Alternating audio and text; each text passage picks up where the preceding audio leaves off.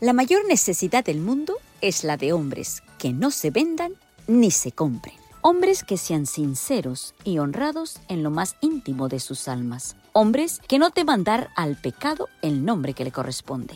Hombres cuya conciencia sea tan leal al deber como la brújula al polo. Hombres que se mantengan de parte de la justicia aunque se desplomen los cielos. Soy Sonia Cano y te doy la bienvenida a Conflicto y Valor. Meditaciones vespertinas escritas por Elena de White.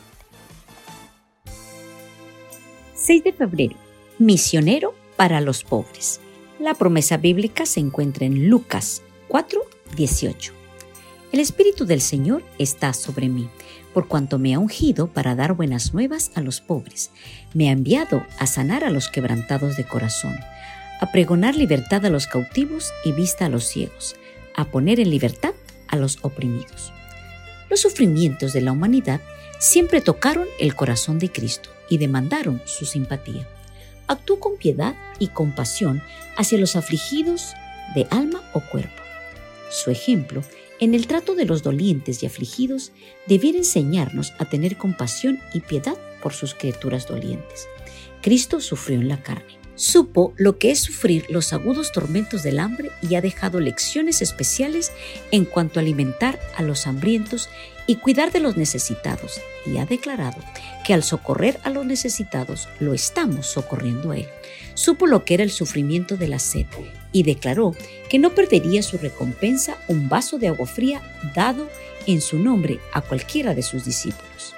Cristo fue un obrero activo y constante. Encontró la religión cercada por elevadas y empinadas murallas de aislamiento, como algo demasiado sagrado para las actividades de la vida diaria.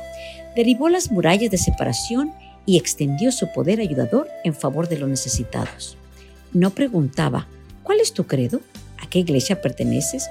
Su vida se distinguió por un interés activo, ferviente y amante. El Señor Jesús sabe lo que significa la pobreza. Él es el gran misionero de los pobres, los enfermos y dolientes. En la humanidad de Cristo hay auras fibras que unen al pobre creyente y confiado con el alma del infinito amor de Cristo. Gracias por acompañarme. Te invito mañana en otra meditación. Dios te bendiga.